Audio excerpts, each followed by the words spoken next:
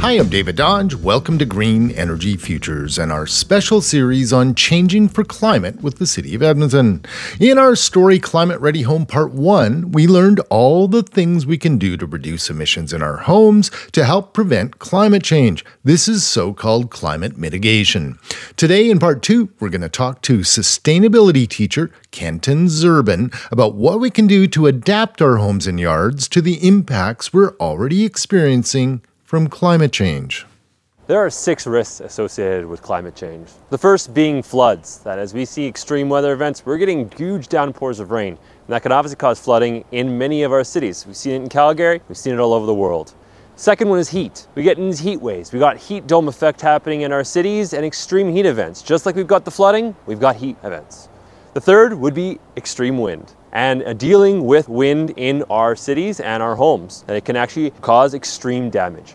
Fourth, we've got hail. Hail is going to cause a lot of damage to a home and to our vehicles on the street. There are ways we can counteract that and make our homes more resilient to face it.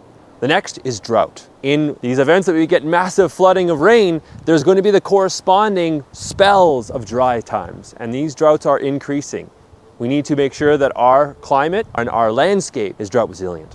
Last but not least, we have fire. As we see extreme droughts, we're also seeing fire events, and they can take out a whole town like we saw in Lytton.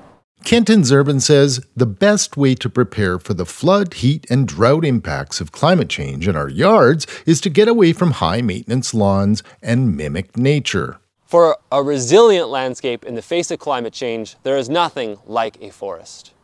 To do that, you use, again, mulch. It's going to help shift towards a fungi-dominated soil structure, which will support trees and, not so much, the bacteria-dominated grasslands. Trees can provide free air conditioning by shading our homes, food for our tables, and besides, naturalization helps us avoid all of the energy, fertilizers, and water needed to maintain a lawn. So, growing a food forest is one fantastic way to grow your food in a resilient way, sequester carbon, build soil, and create a habitat for so many species, including yourself. Zerbin has helped numerous groups plant food forests where they grow cherries, sea buckthorn, haskaps, gooseberries, apples, pears, and much more. Whether you simply want to naturalize your yard or begin growing your own food, Kenton says there are a few things you will need. You should always have the holy 3.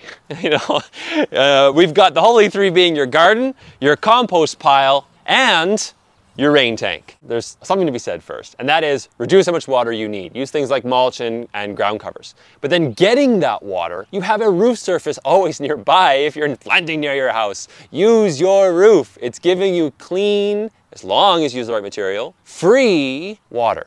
So let's talk about what your roof's made of. A metal roof is by far the best roof material to use for lots of reasons. Think about it from a hail perspective. Think about it from a chemical perspective. Think about it from mounting solar. Think about it for harvesting rainwater and longevity, recyclability. There's so many reasons to use a metal roof.